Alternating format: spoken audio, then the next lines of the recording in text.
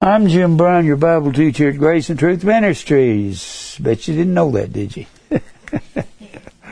I think the ones here, we do meet, just a few people meet, camera people and Mike back here, and 6 or 8 people meet on Wednesday evening at 6:30, Saturday afternoon at 2:30. And that's when I start reading the emails. And I haven't opened the church fully yet. You're welcome to come on in here at these times.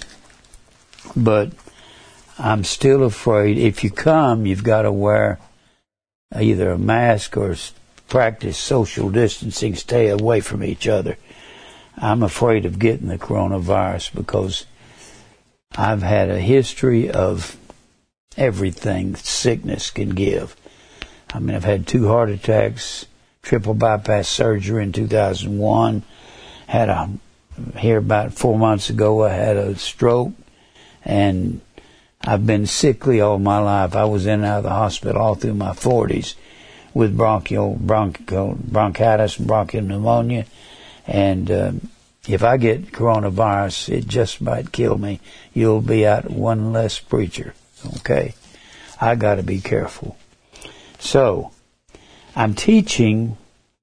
Let me say something to you. I have some people, not just one, they're saying, why you teach on something for a long time? That's like asking an algebra teacher. You taught on that a couple of days ago. Why don't you get on something new? You can't teach algebra in two lessons. Let me tell you what you can't do. You cannot teach baptism in 2 lessons either. That's like saying, can you preach on predestination in 2 lessons? No, you can't. Baptism. How about Christmas on 2? Do you know on all these subjects, I'll stay on one for 4-5 months. Some things I've stayed on all year long, bringing everything from all kinds of directions. You can't preach on baptism in two messages. It's not possible, because baptize does not mean to dip in water. Doesn't mean to immerse in water at all. Boy, there's so much detail to that. How can I say that in a few sentences? I can't. Baptize, people think that it means water. It comes from baptizo and bapto. Whether you believe that or not, look up baptize in your concordance. It'll tell you baptizo means to whelm. Now, whelm does not mean to dip. It means to spread something over the thing or the person. It means to cover. And bapto means to stain with a dye. Stain and dye. And baptizo with bapto has the same exact meaning as pitch the ark within and without with pitch. Pitch with pitch. First word pitch, kafar, means to cover. Second word pitch, kofer, which is the noun, means to cover with a stain or dye, and pitch was asphalt in its natural state, and it was a red color. Well, the Bible says, as 8 souls are saved through it. It says by in your King James Bible, but the word is dia. It means through. They were saved through the water. The water was judgment. The water wasn't the baptism. The pitch was the baptism. That amazes me that I'm the only guy I've ever heard that figured that out. And when you look it up in your concordance, that's exactly what it is saying. And that's exactly the same word as atonement, means to cover. In fact, that word whelm, to whelm, gives you a secret to the meaning of the word. Whelm, when you look up baptize in the McClellan Strong, in the first paragraph, it will say that baptize was a verbal noun. Now, I know what that is. That is an infinitive. An infinitive is a verbal noun. It's a noun, any way you slice it, with verbal character. That means, just like this says here, whelm, it means there's a fluid coming from an outer source upon the person. And it stains and indies him. The Bible says in the 7th chapter of Revelation, He's washed us from our sins in His own blood. That's really all I'm going to say about baptism right now. I can go all day long on that. It's just not what people are thinking. I listen to a Church of Christ preacher every day, and he's a really good scholarly man. But boy, he gets on water, and he says, this is what saves you. I believe he's meaning that you have to be repentant. Very bright man on WNAH. I just listened to it because I'm on there. And he's very intelligent. But he pastors some Church of Christ across town. He'll say a lot of good things till he gets to that water part. And people say, where's the water come from? Proselyte baptism. That was a process that was used to bring people into Israel. It was a naturalization process. You do know what naturalization means, don't you? That means you come to America from Europe and you apply for a green card. And they say you got to go before a committee and you got to answer certain questions. And they approve you of citizenship after so many years. Well, all you had to do according to the Pharisees, was to be circumcised, washed in the water, and offer 2 turtle doves. That was the water baptism. Don't have time.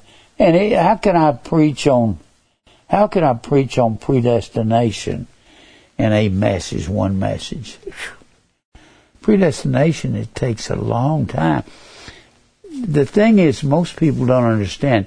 Predestinate is not the word. It's not the word, period. For whom He did foreknow, He also did proorizo is the word. Pro means before. That's our prefix pre. Horizo, there are no H's in the Greek. There's a diacritical mark there. It has an H sound. Huh, like that. Anytime you see diacritical mark, sometimes it might be in the middle of a word, but right here it's on the front of the word. Horizo, Horizo. And the Latins later on put an N on it. It actually means to predetermine for the rising or for the light. And that has to do with forgiveness. How can you say that to somebody who don't know anything about it? Most of you know all about it. Forgiveness is the word aphesis. It means to pardon and release from prison.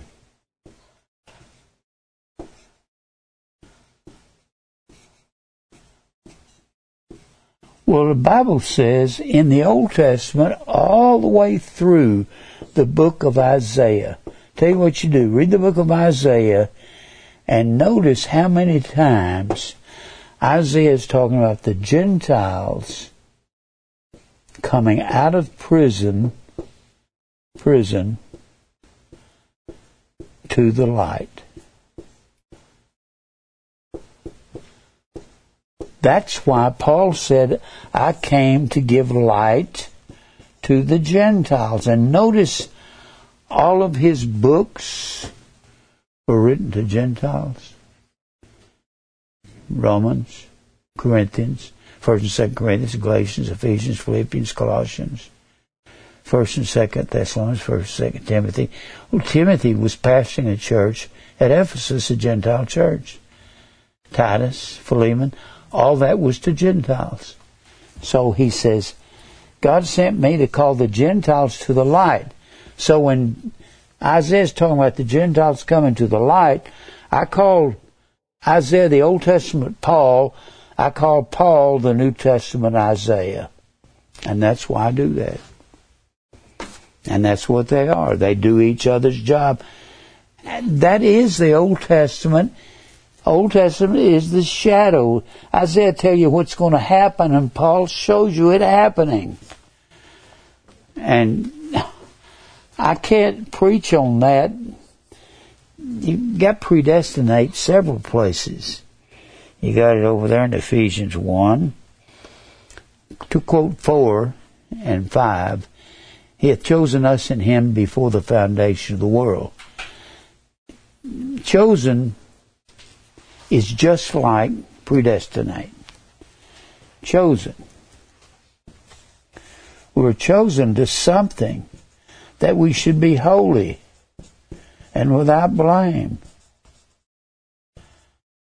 Without blame before God in love while we're here upon the earth.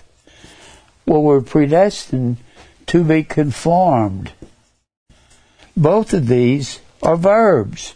They got to have something receives the action of the verb.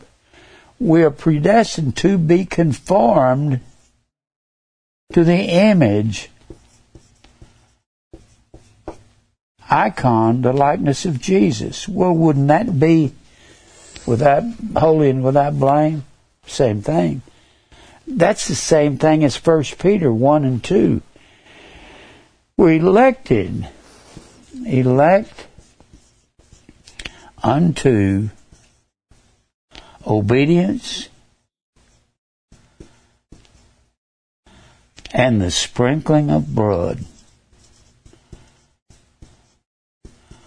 Wait a minute. Sprinkling of blood is going to be the same thing as a blood baptism, is it?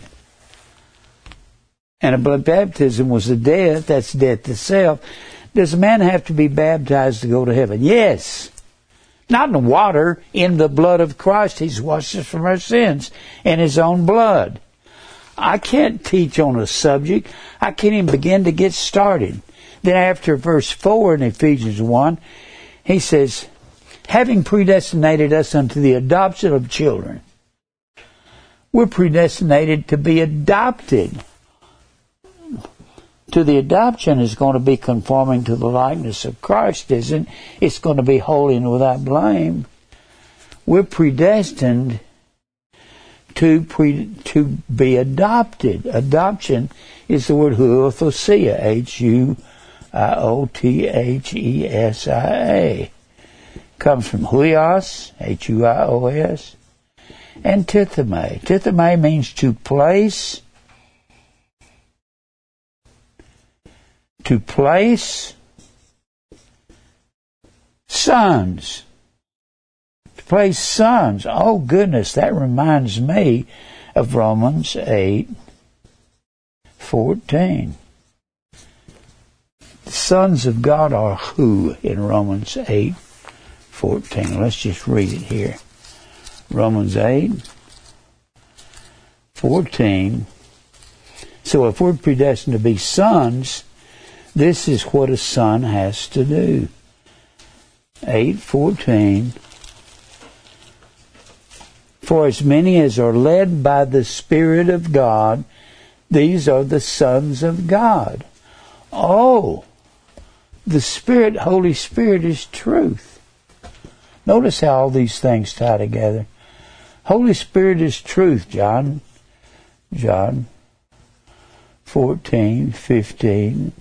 And it takes more than just that verse. Read all the next 3 verses or so. 14, John 15:26, John 16:13. It talks about the Comforter being the Spirit of truth. And then 1 John 5 and 6. The Spirit is the truth. So a son does the truth according to 8:14. If he's predestinated us to sons, and then he turns around and says in verse 11 of Ephesians, the first chapter, we have obtained an inheritance. as what? As sons. But we have to obey Him, don't we? That's the same thing with Israel. They were being disobedient, so God sends the 70 weeks to convince them they have to obey. Well, they probably didn't go through a whole lot more than I have in my life, because I lived for myself for a lot of years. And God had to beat me with an inch of my life. Just like He's beating Israel with evil men. And we have obtained an inheritance. Verse 11, chapter 1 of Ephesians. Inheritance. Let me erase some of this. What I'm going to try to do is show you how this 70 weeks of Daniel equates with the New Testament being us being elect of God. We're elect unto obeying God and to a blood baptism. We're elected to death to self is what we're elected to. Do you die easy? No. I have died harder than anybody I know. I did not want to live the way God wanted me to live. I wanted to live half for God and half for me. I loved reading the Bible at 30 years old, but I wanted to be a star singer. That don't work. Fame doesn't go with Christianity. I said earlier that Clint Eastwood said he liked the Buddhist religion, so I decided to look up some more real nice guys. I looked up Ron Howard, and I asked the question on my iPhone, is Ron Howard a Christian? He's a real nice guy. Everybody in Hollywood likes him. You know that, don't you? You know who Ron Howard is? Opie. He's a super big movie producer now, worth $400 million. And everybody says he's the easiest man to work with. They said the same thing about Clint Eastwood. And I said, is Ron Howard a Christian? And they said on the internet, well, he's not against the Catholic Church like the Catholics have accused him of being when he produced that movie Angels and Demons about 10 years ago. Said he's not against Catholics. He loves their hierarchy. Ron Howard loves Opie, likes the Pope and all the priests and all the rituals. He's a real nice guy, and they say everybody likes him. But he said he was raised a Mormon by his father, Rance Howard. And Rance, you'll see him in a movie once in a while with him. And Ron is so powerful in Hollywood, he can do anything he wants to do. But he was raised in Mormonism, and he said he likes the Catholic Church. He's like something I don't like. So I decided, Mary said, look up Keanu Reeves. She loves Keanu Reeves.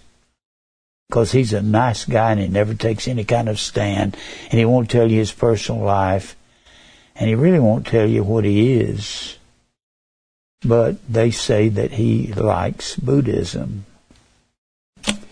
And now you can take all the nice guys in the world. What does the Bible say about friends with the world? Friendship with the world is enmity against God, and whosoever be a friend of the world is the enemy of God, and they're not taking any stand for anything. Clint Eastwood don't take a stand. Ron Howard don't take a stand. Keanu Reeves don't take a stand. They don't care. I take a stand. I don't care who likes it and who don't like it.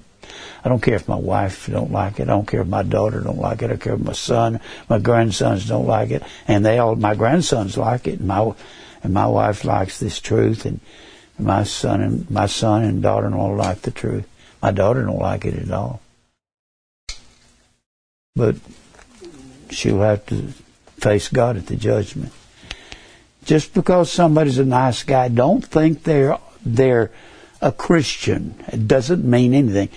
You can pick out anybody in the world that's real popular, that's famous. Now, Ron Howard's famous for directing more than for being Opie on Andy Griffith Show. He's a real famous, very rich man. He's got a house that looks like it spreads over a mile. It's unbelievable. But he's raised a Mormon. Mormons don't believe the same Jesus I believe. The Bible says if you're friends with the world, you're at enmity with God. Enmity, echthra, E-C-H-T-H-R-A. Echthra means hostile. You're hostile to God. I believe Ron Howard is hostile to God. I believe Clint Eastwood is hostile to God. They'll have to stand at the judgment. I like to pick out the best people you can think of. The nicest guys in Hollywood. The nicest stars in sports. And check them out. Check their religious beliefs out. Because most of them, when they're real popular, do not believe anything true. They don't want to take a stand. If you take a stand, you become an enemy of the world and a friend of God. Friends of the world are enemies of God. This is something that Christians need to understand so you won't be jealous of somebody that's got so much more than you have. Now, if you get along with the world, the Bible says, blessed are ye when men shall reproach you. Reproach is O-N-E-I-D-I-Z-O. That word onidzo, you're only blessed when you're onidzo. Infamous. If you're a famous rock star, and you're a famous singer, and you're a famous sports star, and all the world likes you, you're God's enemy. That's what the Bible teaches. Why is that? Because you're not taking a stand. You're not being blood baptized. You're not dying to self. I can't teach all this all at once. Now, I'm still on the subject of the main reason I want you to see this. This is the shadow over here. It's easier to understand the shadow. When Israel went after other gods, and I have written them down over and over again. Baal, Grove, Shemash, Molech, Rimmon, Isis, Osiris, hundreds of the gods of the Egyptians, hundreds of the gods of the Amorites and the Hittites. Israel went after all of them. The Bible says so. Read the 9th chapter of Ezra, the first few verses, how Israel went after all the gods of the Amorites and the Hittites and the Perizzites. They were going after Venus and they were going after Rimmon, the god of the Syrians. They went after all of them. That's why God scattered them all over the earth and issued these 70 weeks of Daniel. He's going to have the beast world system to beat Israel until they repent. Well, is that going to happen in the New Testament? Yeah, I guess it is. How do you know that people need beating? Because the Bible says they do. The Bible says there's none good, not one. There's none that understand this. Nobody seeks God.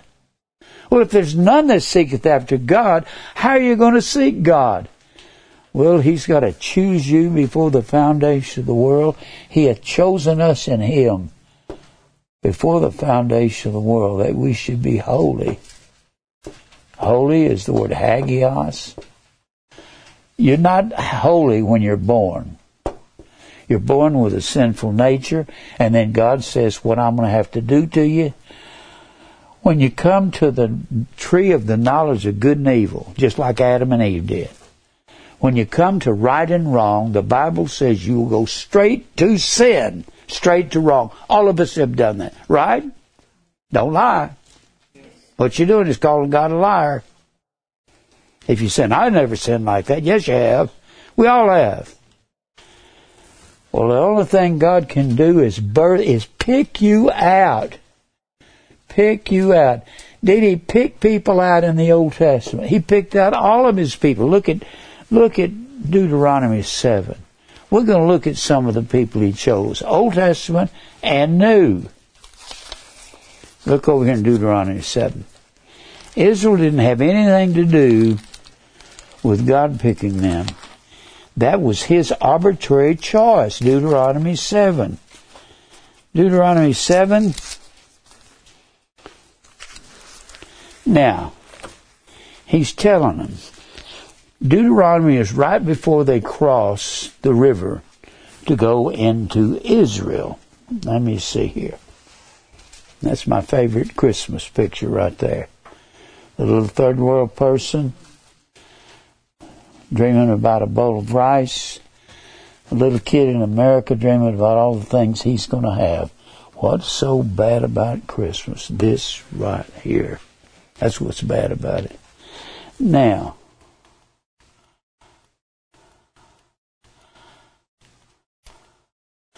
I've forgotten what I was looking for.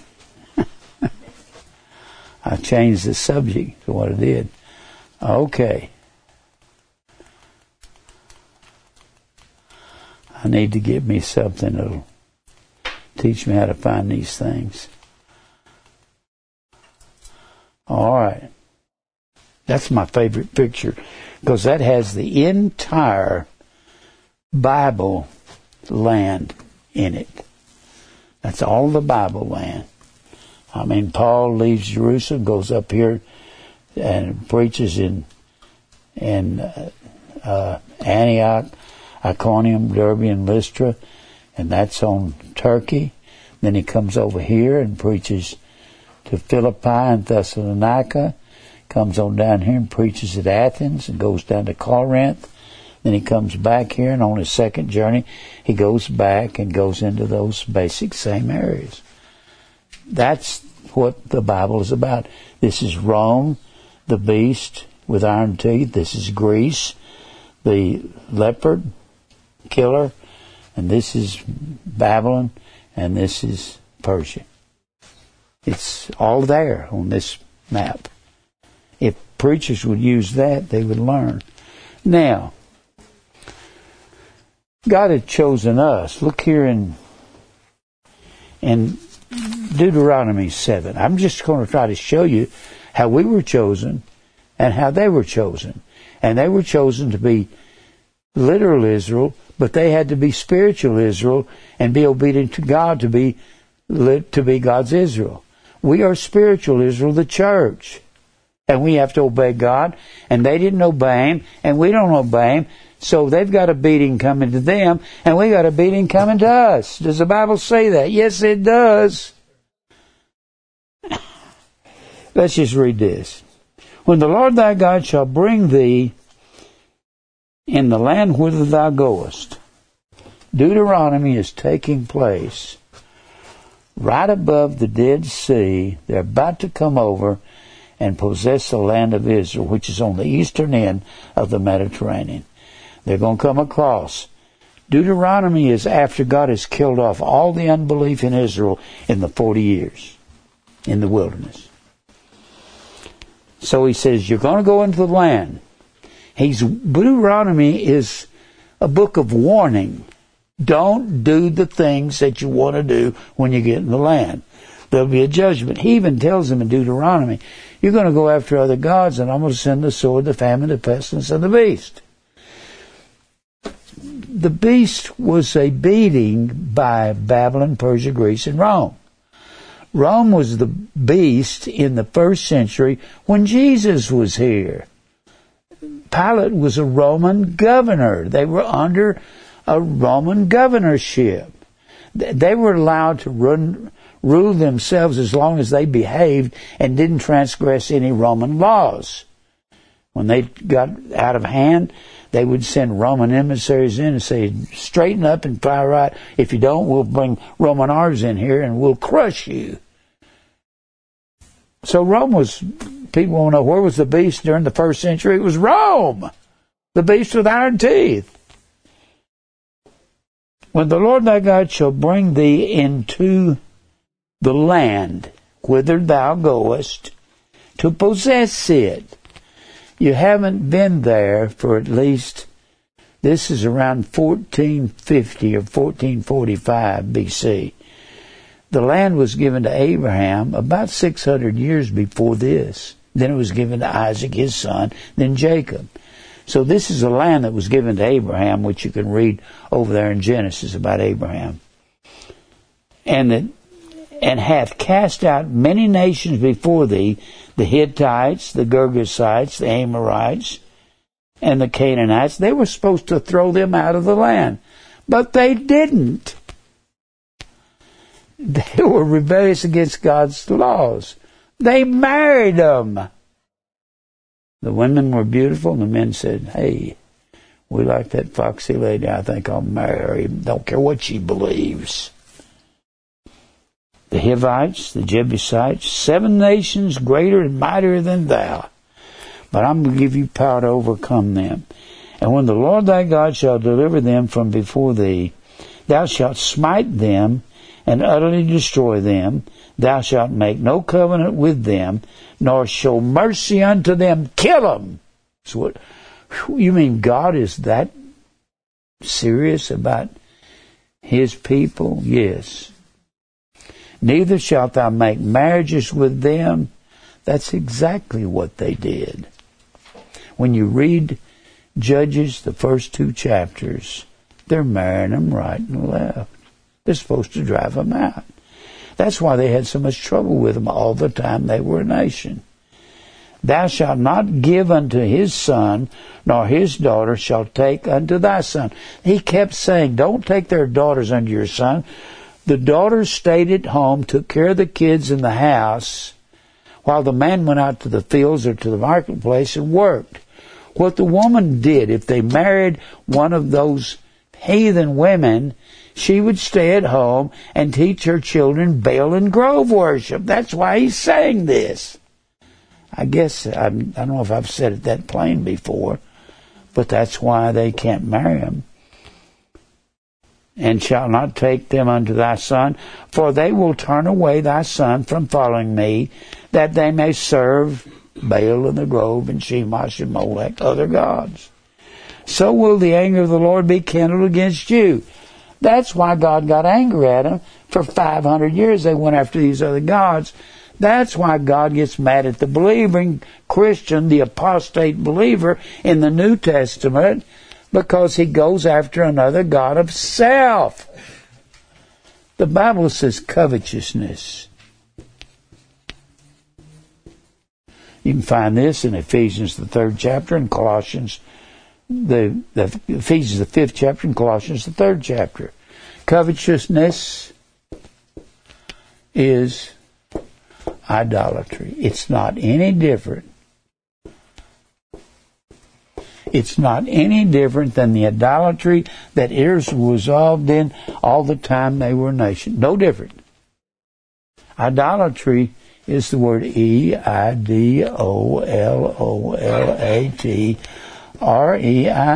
idolatria.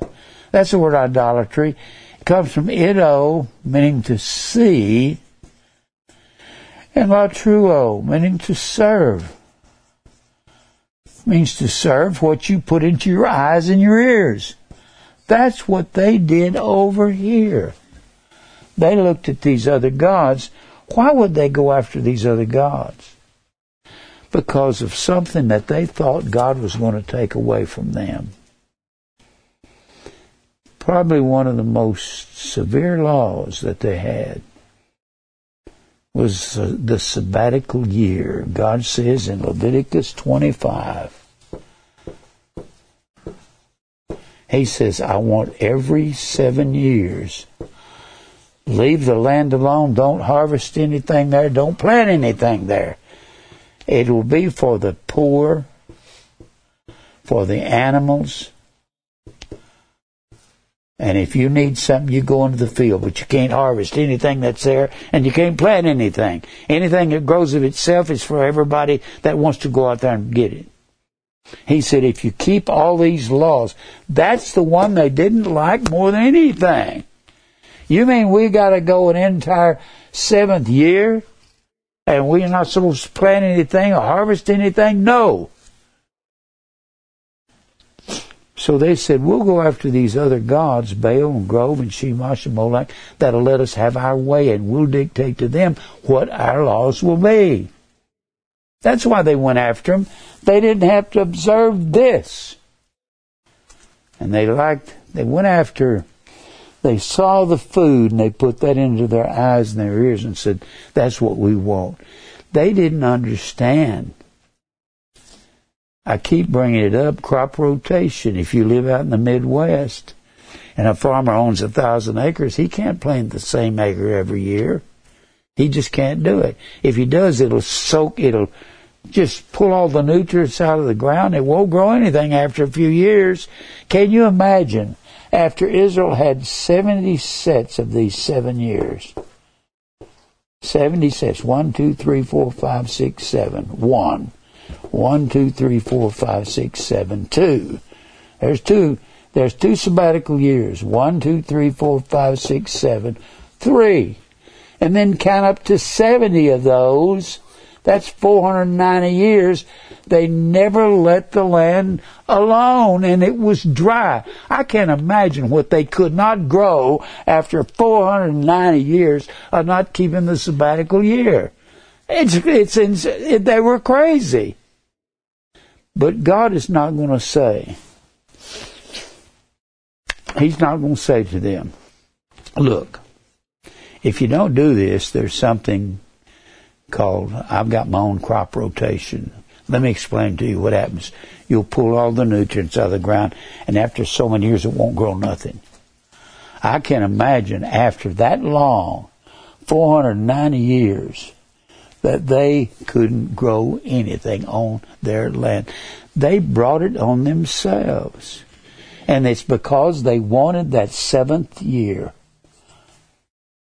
And you can't do something when God says don't do it. He didn't tell them why. You don't ever read in the Bible where it says it'll pull all the nutrients out of the ground. But it will.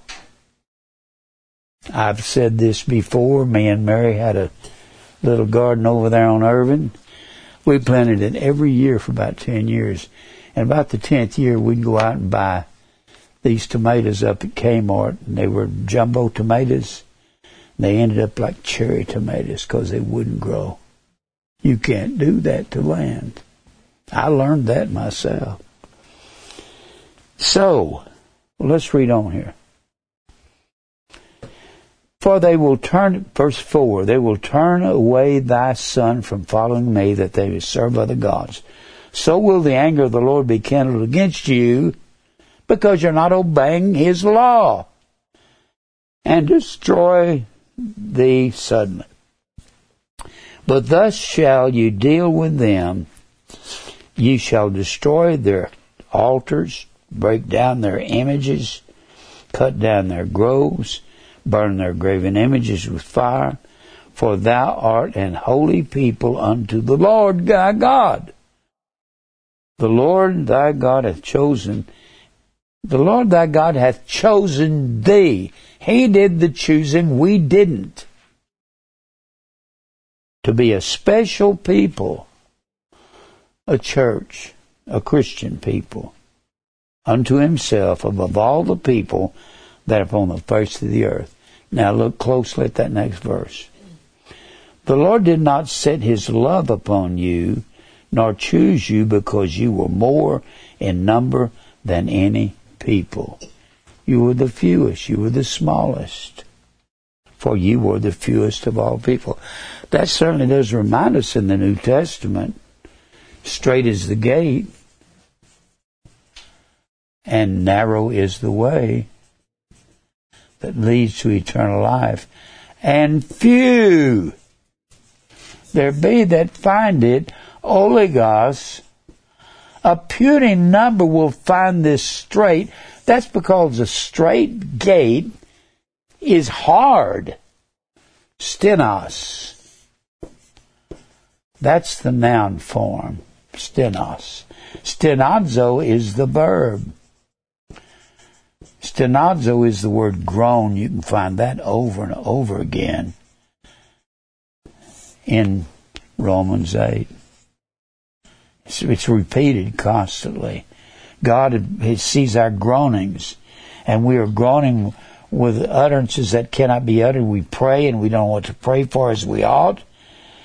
And we're in a straight gate and a narrow way, a thelibo way, Thlibo. That is a verb form of the word thlipsis. And thlipsis is the word tribulation. We have to go through tribulation. And where's the tribulation going to come from? It's going to come from persecution. And persecute is a word, dokeo. It means to flee people that want to pierce us. That reminds us of scorpions, doesn't it? Scorpion means to pierce, and scorpions are false teachers. The Bible says they are. The Lord told Ezekiel, you would dwell among scorpions. In that 2nd chapter of Ezekiel, for you dwell among scorpions, be not afraid of their words. Scorpions in the 9th chapter of Revelation is false teachers. Jesus said, the hireling, the man that works for money, preaches for money, cares not for the sheep. He allows the wolf to come in and scatter the flock. Scatter is the verb form of scorpion. Scorpizo. So everything in the Old Testament, if God is using these 70 weeks to chastise Israel, that is the world system that is chastising Israel. It is the world beast system. The beast is nothing but the political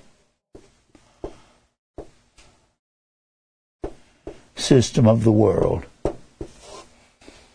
It is what is ruling the world. What's ruling the world is not Christianity. Well, I guess, let me finish reading that verse. The Lord did not set His love upon you, nor choose you, because you were the greatest number of people. There's a verse over there in Luke.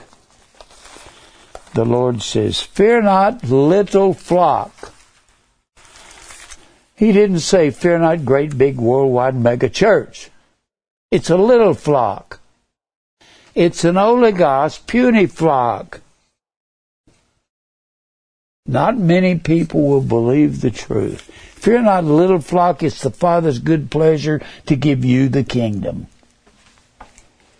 It's a little flock. Most people are going to hell. Wide is the gate, broad is the way that leads to destruction, and many go in thereat, few go in the narrow way. Don't feel bad if you don't have many friends. If you have many friends, then you're of the world. You cannot say, I just don't have many friends that really care about me. Good. Unless you just got a real bad personality. Now look over here. Let's go over here to Hebrews. This is exactly what God was doing in the Old Testament to Israel. He's beating them with this world system. Look over here in Hebrews. 12th chapter. 12th chapter. Now, 12th chapter of Hebrews. Look here in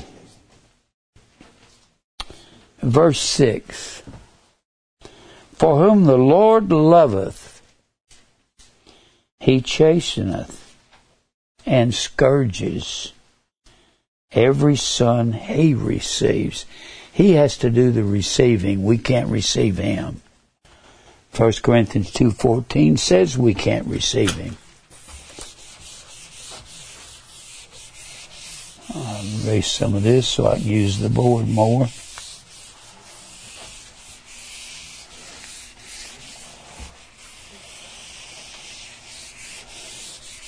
All right. Whom the Lord loveth. Boy, if you don't define these words, it don't mean nothing. It doesn't say whom the Lord liketh. Whom the Lord agapao, A-G-A-P-E-O.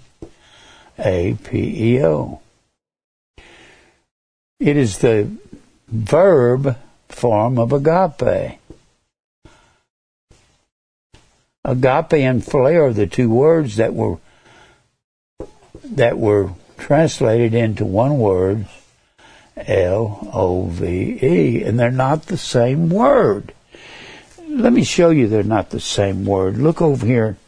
Hold your place there and go to John 15.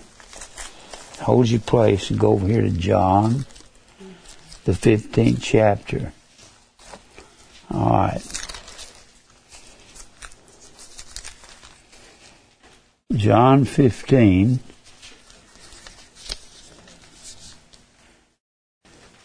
Now look here in verse 14. Ye are my friends, if you do whatsoever I have commanded you. What is it that God has commanded us?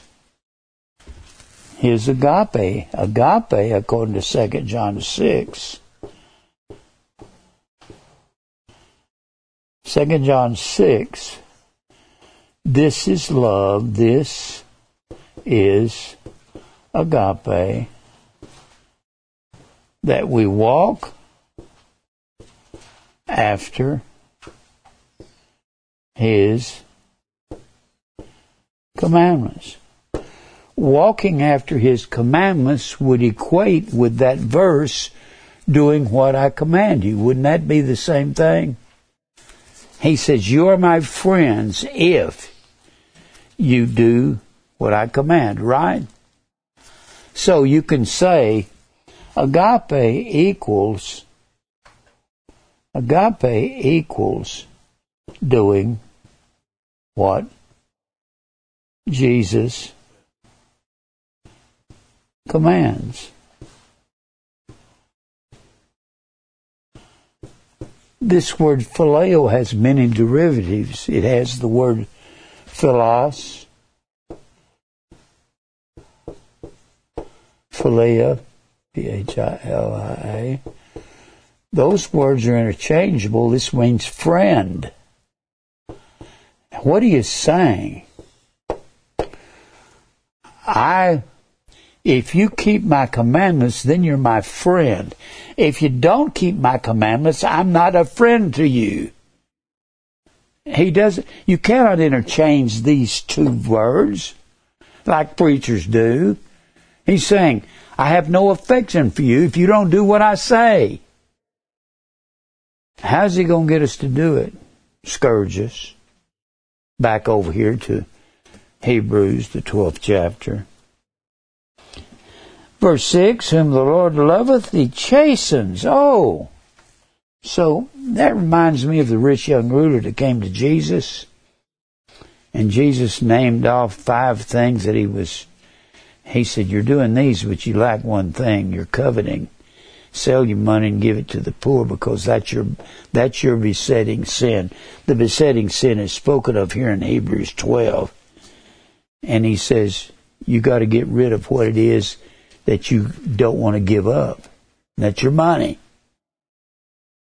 And He says here, whom the Lord loveth. If He loves you, you're keeping His commandments. He said about that rich young ruler, and Jesus loved him. He agape'd him. If He had an agape for him, He was going to have to beat that man in submission, wasn't He? Remember that over there in Mark? Just look at it real quick. Mark.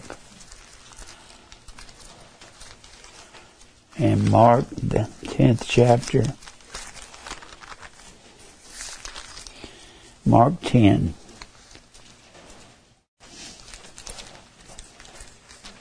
Or was it Mark 6? No, that's Matthew. That's why I can't find it there. Matthew, Mark. Mark 10.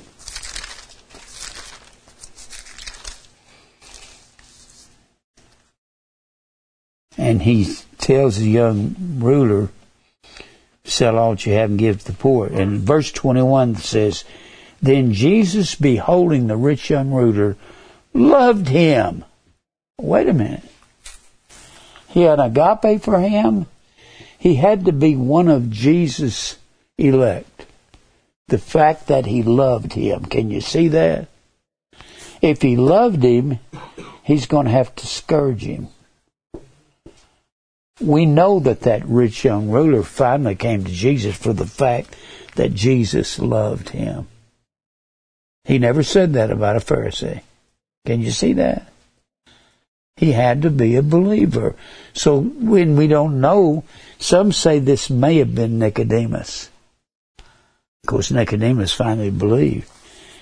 And Jesus said he loved him, so he was friends with him, but he's going to have to make him believe because he wasn't believing. Now, go back over here to Hebrews. Whom the Lord loveth, he chastens and scourges. He scourges. Notice who he scourges. Every son he receiveth. That word receiveth is dekomai. Dekomai comes from dek, which is the word 10. A decade is 10 years. 10 years. And decalogue, the log, is 10 dec logos. It's the 10 words or 10 commandments of God. Decomai means to reach out the 10 fingers and accept an offer that's been presented. God has to accept us. We cannot accept him when we're dead in sin, can we? No. 1 Corinthians 2:14. Sometimes I go through this real fast and I don't know if y'all are getting it. 1 Corinthians 2:14, the natural man, P-S-U-C-H-I-K-O-S. The physical man, the man of the senses. This man that you can see, hear, that can smell, hear, taste, touch, see, does not receive spiritual things. The natural man does not dekomai. What has to happen? He has to receive us. And he scourges every son he accepts as his. You can't accept him when you're dead in sin, but you will accept the things of God after he births you by his will, just like he birthed them by his will over here. Who did Jesus release from Egypt? Did he release the Egyptians? Did he release any of the Moabites? Did he release any of the Moabites weren't even in bondage in Egypt, or the people of Ammon. The only people he released from Egypt was his people. I said a while ago that predestinate has to do with forgiveness. Forgiveness, aphiemi, means to pardon and release from prison. The word prison in the Greek is the word phulake, P-H-U-L-A-K-E. Phulake is the word prison. It means the division of day and night,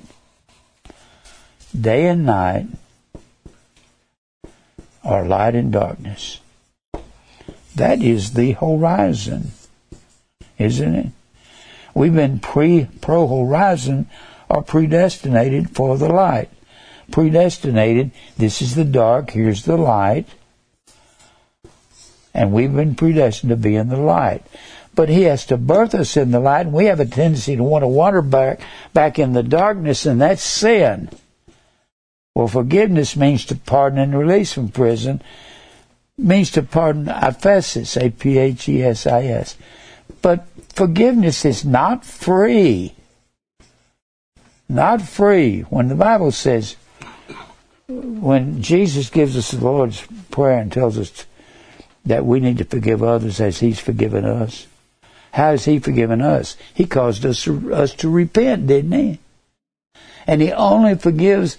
You won't repent because you don't seek after God. You're dead. He has to put it in your heart for you to repent. But He requires that we repent every day.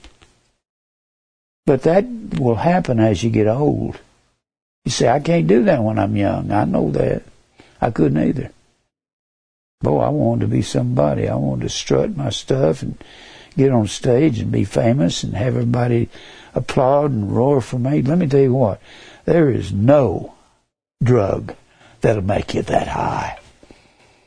That's a high you ain't ever seen. And it is a sickness too. Now, of course you have to repent. And it's the goodness of God that leads you to repentance.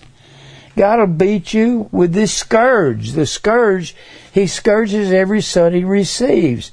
He does the receiving, and He scourges us mastigoo, M-A-S-T-I-G-O-O. This mastigoo is the same thing as the world beast system, as the Old Testament, when Israel was going after all these idols. God's going to send the beast in to beat them for 2,600 years until they repent. And they will, as of May 14th, 19. Well, they're not repentant yet, but they become a nation May 14, 1948. I believe there is a remnant in Israel that will repent. But they'll have to join us in believing Jesus. That's what they'll have to do. So, mastigoo was a bloody beating. It comes from mastix, M-A-S-T-I-X. That was the instrument that they used to mastigoo a person. The mastic was a leather whip. Some of them would call it the cat o' nine tails. It was pieces of glass and bone. And when God wields that, He can beat you with an inch of your life. When they beat Jesus with the cat o' nine tails before He went to the cross, they say those guys were nearly artists when they wielded that mastix. That they could rip a man's side open, you can see his innards just pulsating. They rip the hide off of him. God says, I do that to my people to get their attention. Has He nearly killed me? Oh yeah, I've been in the hospital. Boy, just thought I was dying in my mid-40s. I mean, really thought I was dying. I'd tell Mary, I'm not going to live to be 50. How do you know? Well, when you're fighting for breath, I can't breathe. Get that therapist in here. Give me another breathing treatment. It was terrible. Let me tell you, a person that suffers from severe asthma, it's more frightening than a heart attack. I've had both of them. It's scary when you can't breathe. I've said this before. I feel like I'm on the bottom of a 100-foot swimming pool and somebody gave me a straw that's as thin as a hair to breathe through. It is scary. Mike has run me to the hospital in the middle of the night years ago. Mary has too. One night we got to the hospital. Some goofy nurse said, now, Mr. Crowden, you calm down. I said, you calm down. You never had this before. I'm screaming at the woman. Calm down. You tell a guy that can't breathe, calm down now. You can't calm down when you're having that kind of a breathing episode. But I didn't have one of them. I had it over and over and over again. Been rushed in the night, in the middle of the night, rushed to the hospital in the middle of the night 12 times. Stayed in the hospital for months at a time. You know what caused that to me more than anything else? Me. I'm the one that caused it because I was stressing out all the time. Stress is a killer and it's sin. Now, but you have to repent to be forgiven. But the only one that caused you to repent, the rebuke has to come from God. Well, sometimes it'll come from a man's mouth and people won't get a hold of it all of a sudden. So let's get back to that. Let's get back over there.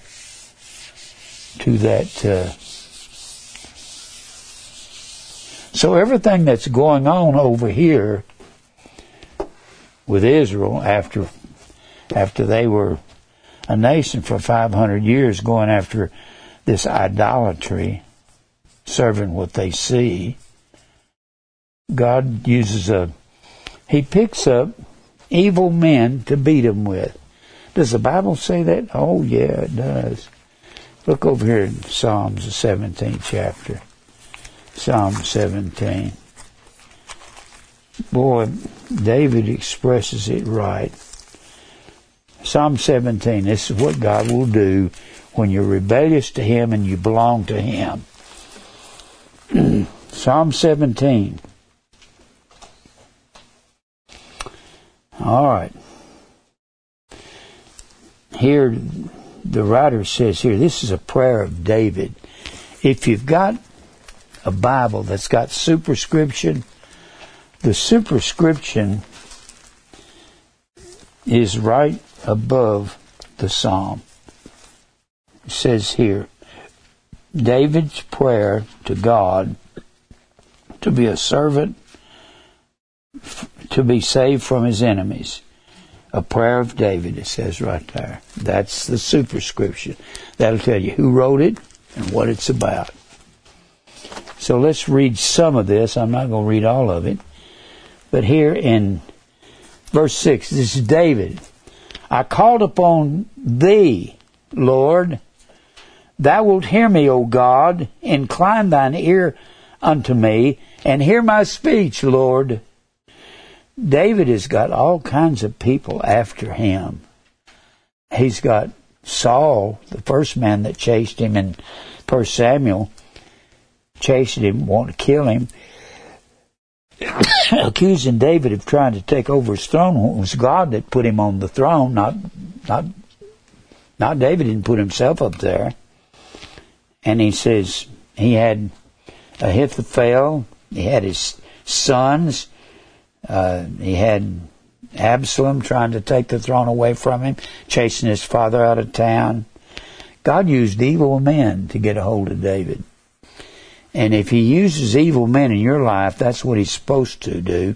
And until you really surrender over and say, Lord, I give up, a lot of the trouble won't stop. It won't even stop after you say that, because God knows just how weak some of us are. So He keeps spanking us.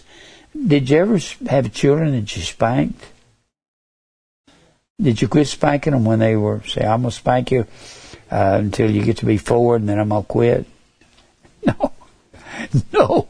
You have to keep spanking them to make them grow up to be right. That's exactly what God did with the 70 weeks of Daniel, and using these evil systems to correct Israel. Putting them in captivity, killing them, just doing all kinds of torturous things to them. And He says, I have called upon Thee, for Thou wilt hear me, O God. Incline Thine ear unto me, and hear my speech. Show Thy marvelous loving kindness, O Thou that savest by Thy right hand. Oh, I like that right hand. The right hand was the hand of authority. The right hand was used by the king to appoint the new prince that was going to be king. The Bible speaks of Jesus at the right hand of the Father. It don't mean the Father was an actual old gray-headed man sitting on the throne. Right hand denoted the authority. He said, in fact, remember in Revelation, the first chapter, Jesus had 7 stars in His right hand. And He says those 7 stars were the 7 angels of the 7 churches, or the 7 messengers. And the 7 churches was the 7 candlesticks there in the 20th verse of the first chapter of Revelation. O Thou that savest by Thy right hand them which put their trust in Thee, from those that rise up against Thee. That rise up against them. Keep me as the apple of the eye. I wish I had time to go into that. He said Israel was the apple of His eye. When a king would go out in public, back in that day and time, he'd have a barrel of apples with him, or maybe a basket of apples. And as he would ride through a chariot through a town, He had special favorite subject, and he would throw them an apple. He said Israel was the apple of his eye. That word apple, baba, means pupil. That's the ones he could see. And that's a lot to that subject. Now, what was I? 8. Keep me as the apple of thy eye, hide me under the shadow of thy wings. Sometimes I pray that prayer, Lord, hide me from my enemies. There's people that want to destroy me from my past. I've got a lot of skeletons in my closet from my past. Do you? Most of us do, don't we? From the wicked that oppress me, from my deadly enemies. He's saying, you take care of my deadly enemies. He's not saying save them, is he? No. He's talking about vessels of wrath that are fitted to destruction, who compass me about. They're surrounding me. They are enclosed in their own fat. Fat did not mean cellulite, not fat like we talk of that's on the side of our bodies. Fat meant the richest of the cattle, the richest of the crops, the richest of the land. They're enclosed in their own wealth and riches. With their mouth they speak proudly.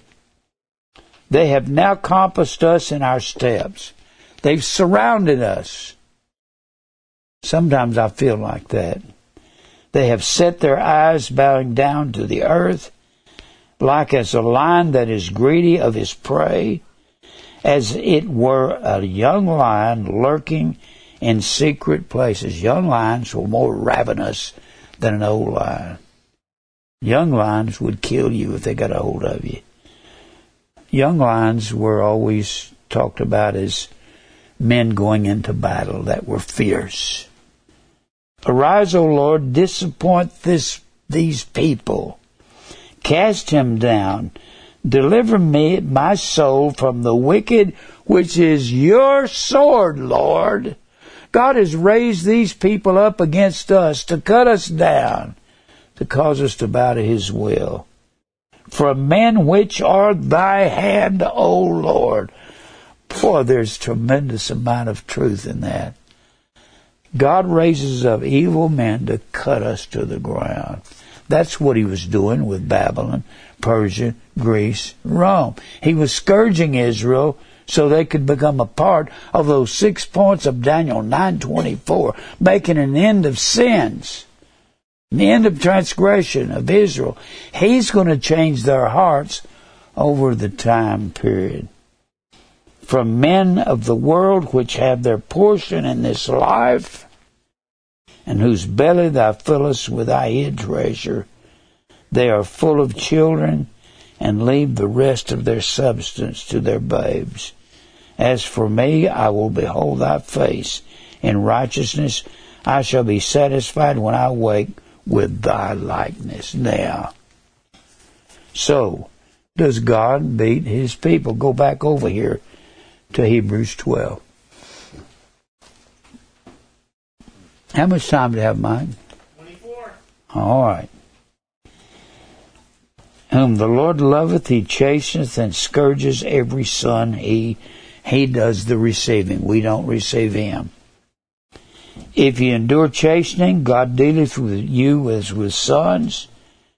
When you're going through this beating for your own good, and he makes you realize that you're a son of God. For what son is he whom the Father chasteneth not?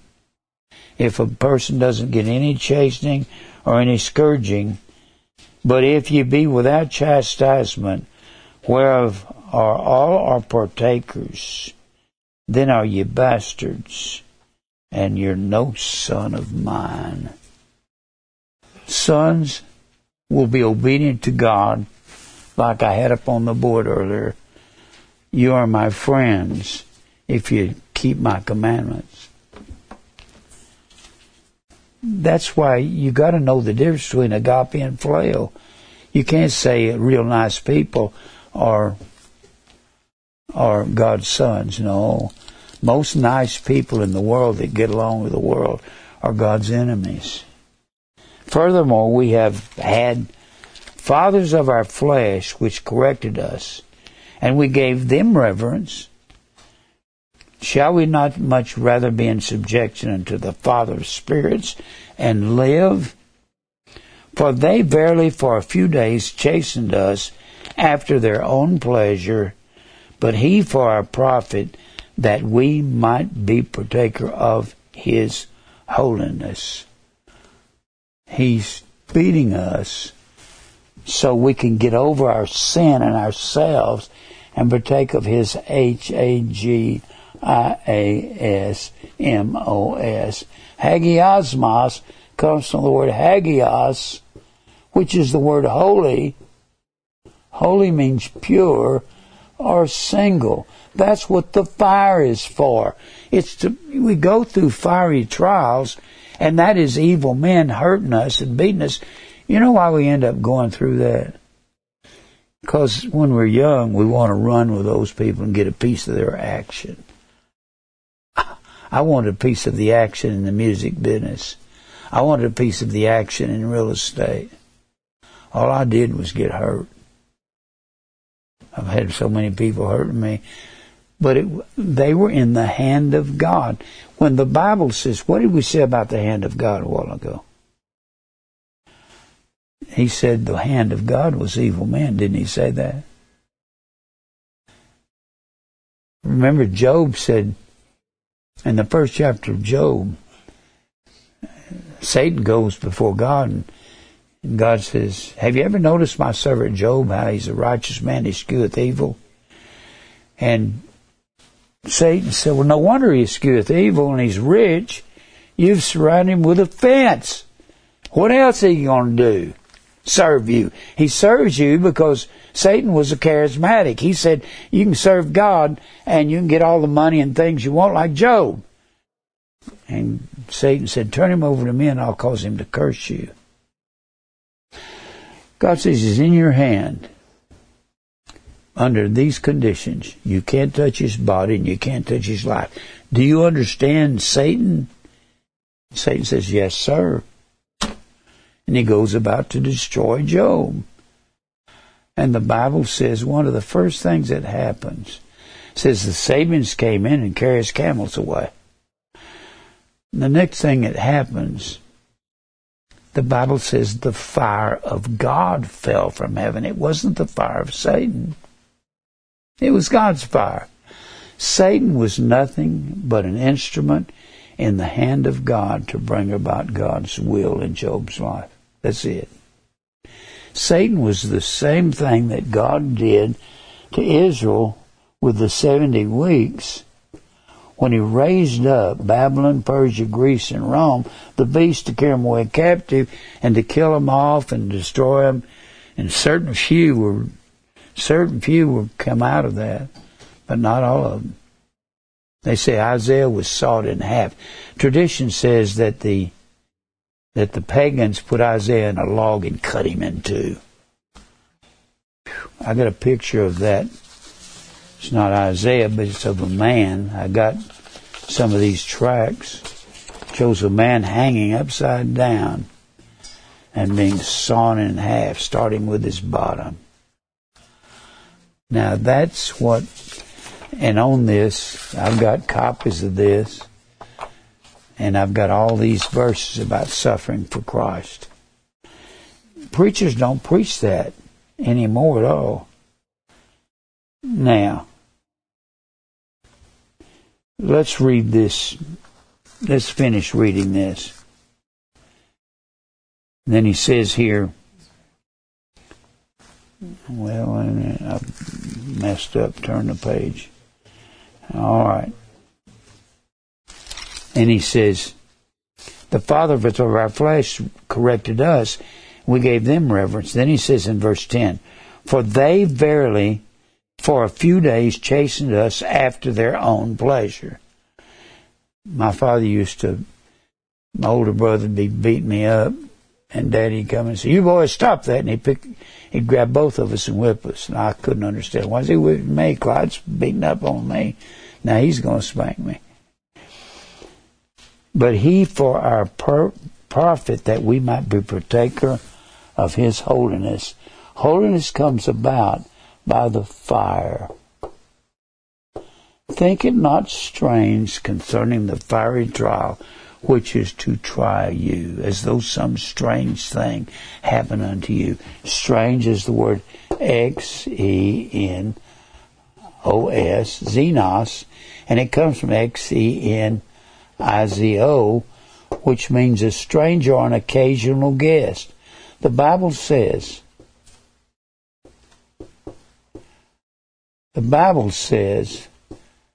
that the fiery trial is not a once-in-a-while thing. It's supposed to be in the life of every believer. And when it comes, don't think it's an occasional guest, because it's not. It'll be back tomorrow. You're having a hard time? You better learn to welcome this guest and treat him with hospitality. He's going to be here for a while. Until you get old, wore out. I'm old and wore out. I'm tired.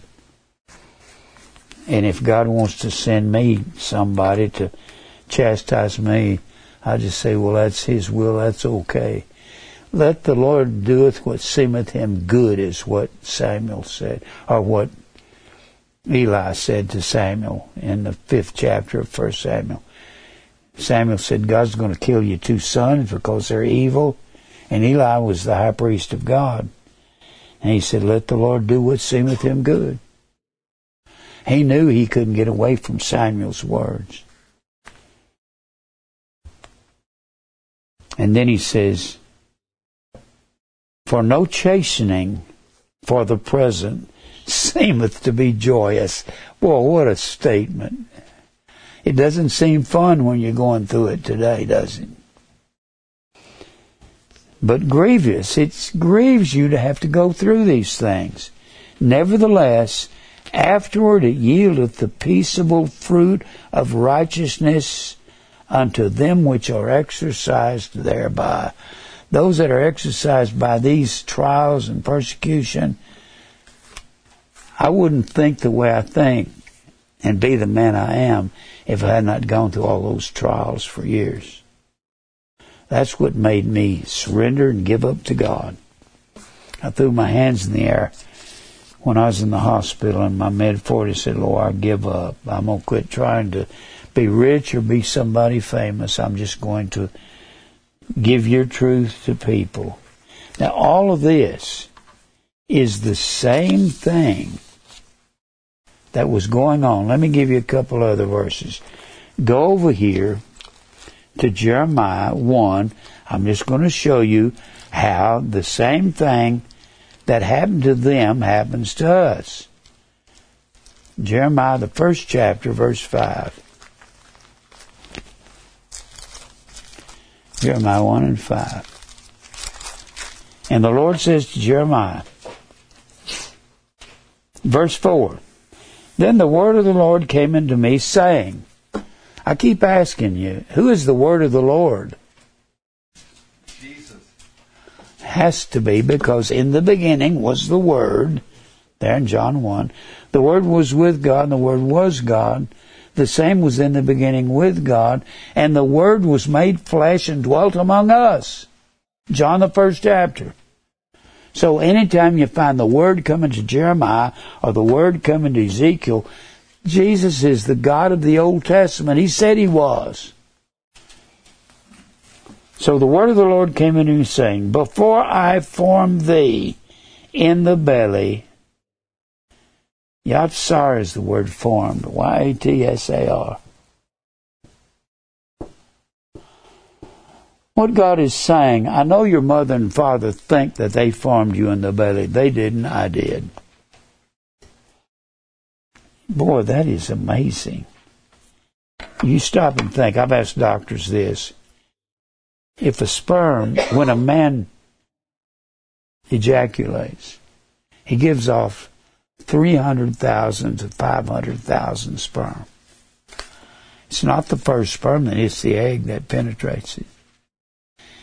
And I ask doctors, I say, if it's any other sperm that goes into the egg, is it the same person? Every one of them said no. It's a different person. That is the amazing thing from God. So he had to set up the passion that's going on between Jeremiah's mother and father at the exact time, so it would be that exact fertilization, to be that exact person. If it was another sperm or another egg, not that person, another. Do you realize that God has had to do this with all of our families through the centuries? That he even has to stir them sexually to come together in order for us to be who we are. Whew. You stop and think about that. Just, wow. How can that be?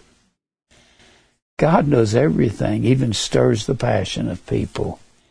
He said, before I formed thee in the belly.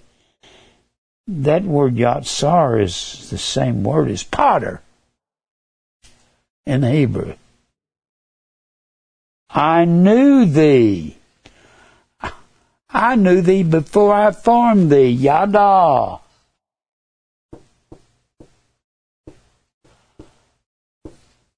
I knew you as a person. You were mine. I determined you.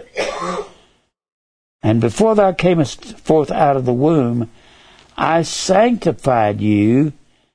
Kadosh, made you holy. That's a Hebrew word. Q-A-D-A-S-H.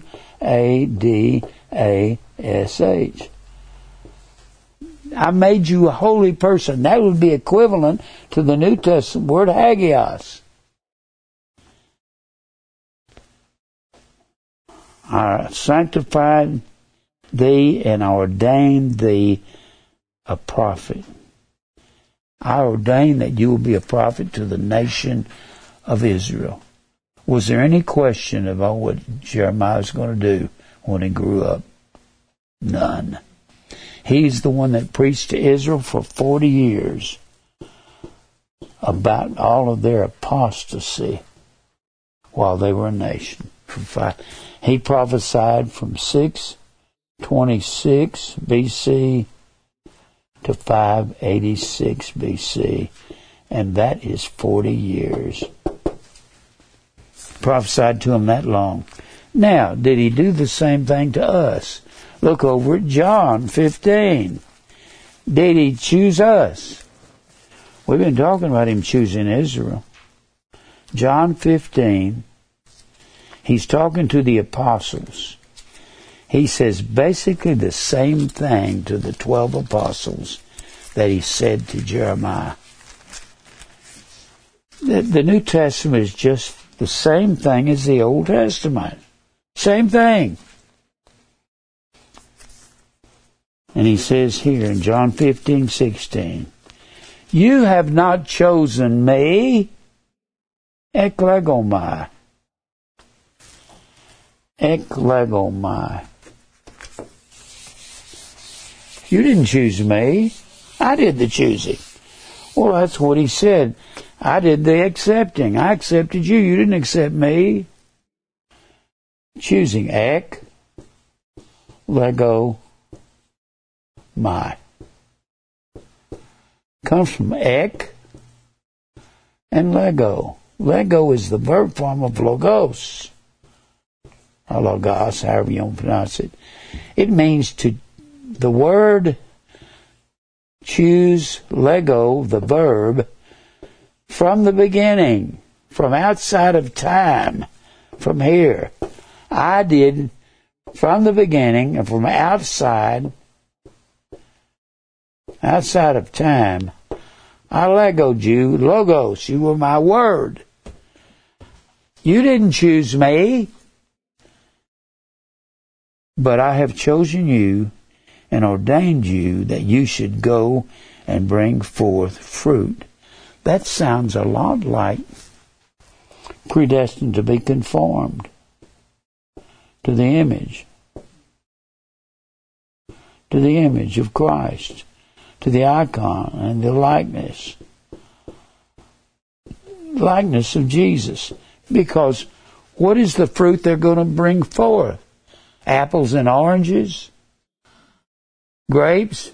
No. The fruit of the Spirit.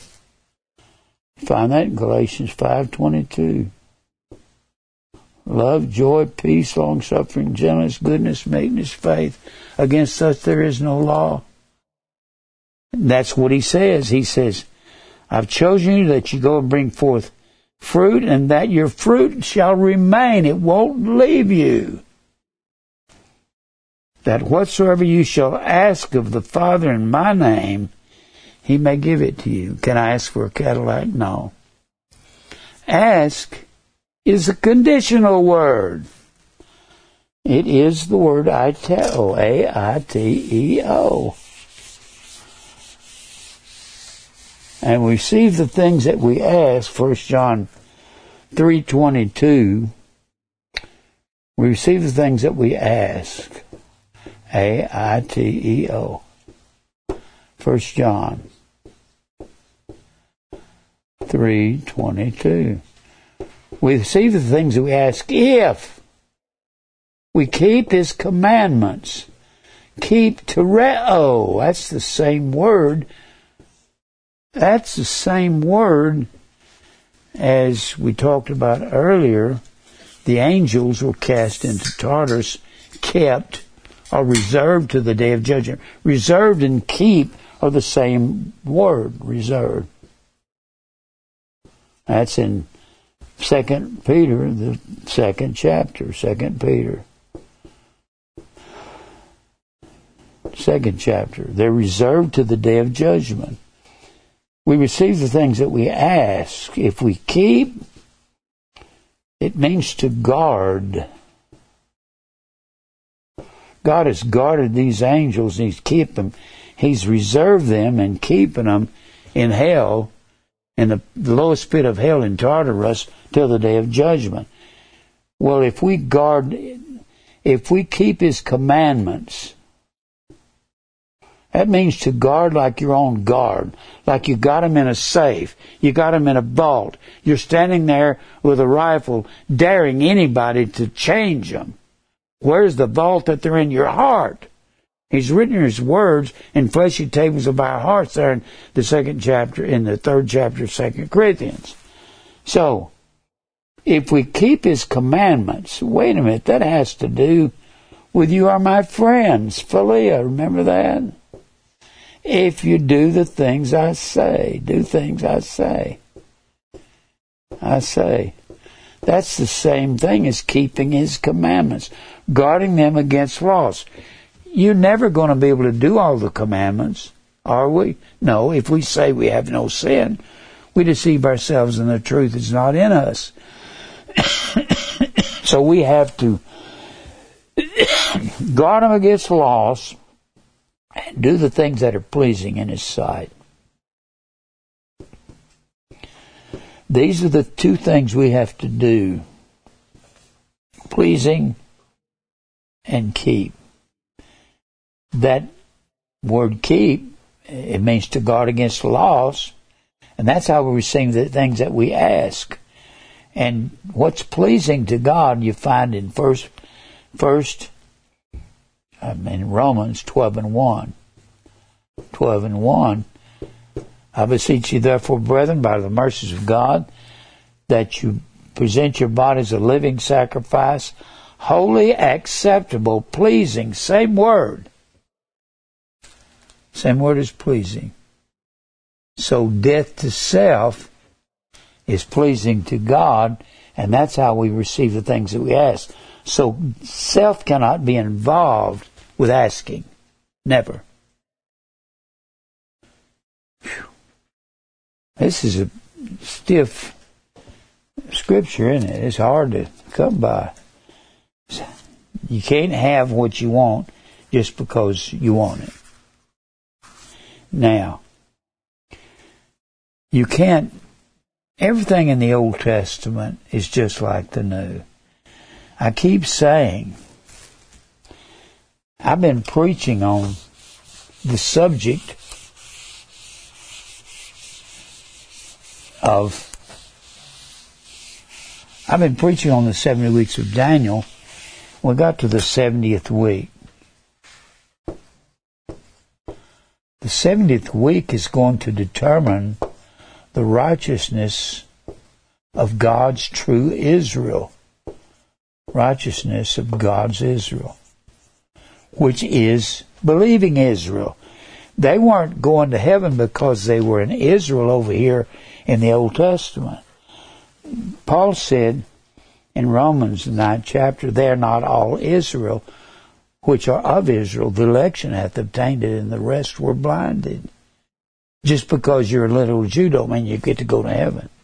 You have to be a Jew of the heart. You have to be circumcised of the heart. You have to be pleasing to God. That's why I say all this over here is the same thing as this over here. You got to understand, when I talk about the time, and then half of times, that's the last half of the 70th week.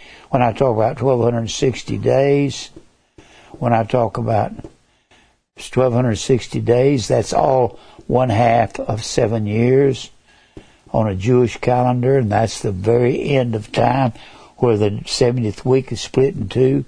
This is going to finalize. God's beat Israel all this time until they repent at the end of that 70th week. But that includes us, because true Israel is the believer. So the beating is... Have you ever been surprised at why you have such a difficult time and you couldn't figure it out? Because it's supposed to be that way. Because we naturally, as human beings, don't have anything good in us. Nothing. It's hard to come to that realization. If God has turned me over to myself at times, just like the prodigal son. Father, give me the things that come to me so I can go live my own life. And he goes out there and he gets beaten by the world. He ends up in a pig pen eating husk with the swine. He said, if I could just get up and go back to my father. Whose son was he when he was out there? Whose son? Who did he belong to, the prodigal son, when he was out there in his sin? He was God's son, wasn't he? He was his father's son. Just because you get lost and go into the pit of sin and hell, don't mean God has disinherited you, because he hasn't. The world has beat him up, and he said, I'll go to my father, and I'll tell him, Father, I'm not worthy to be called your servant.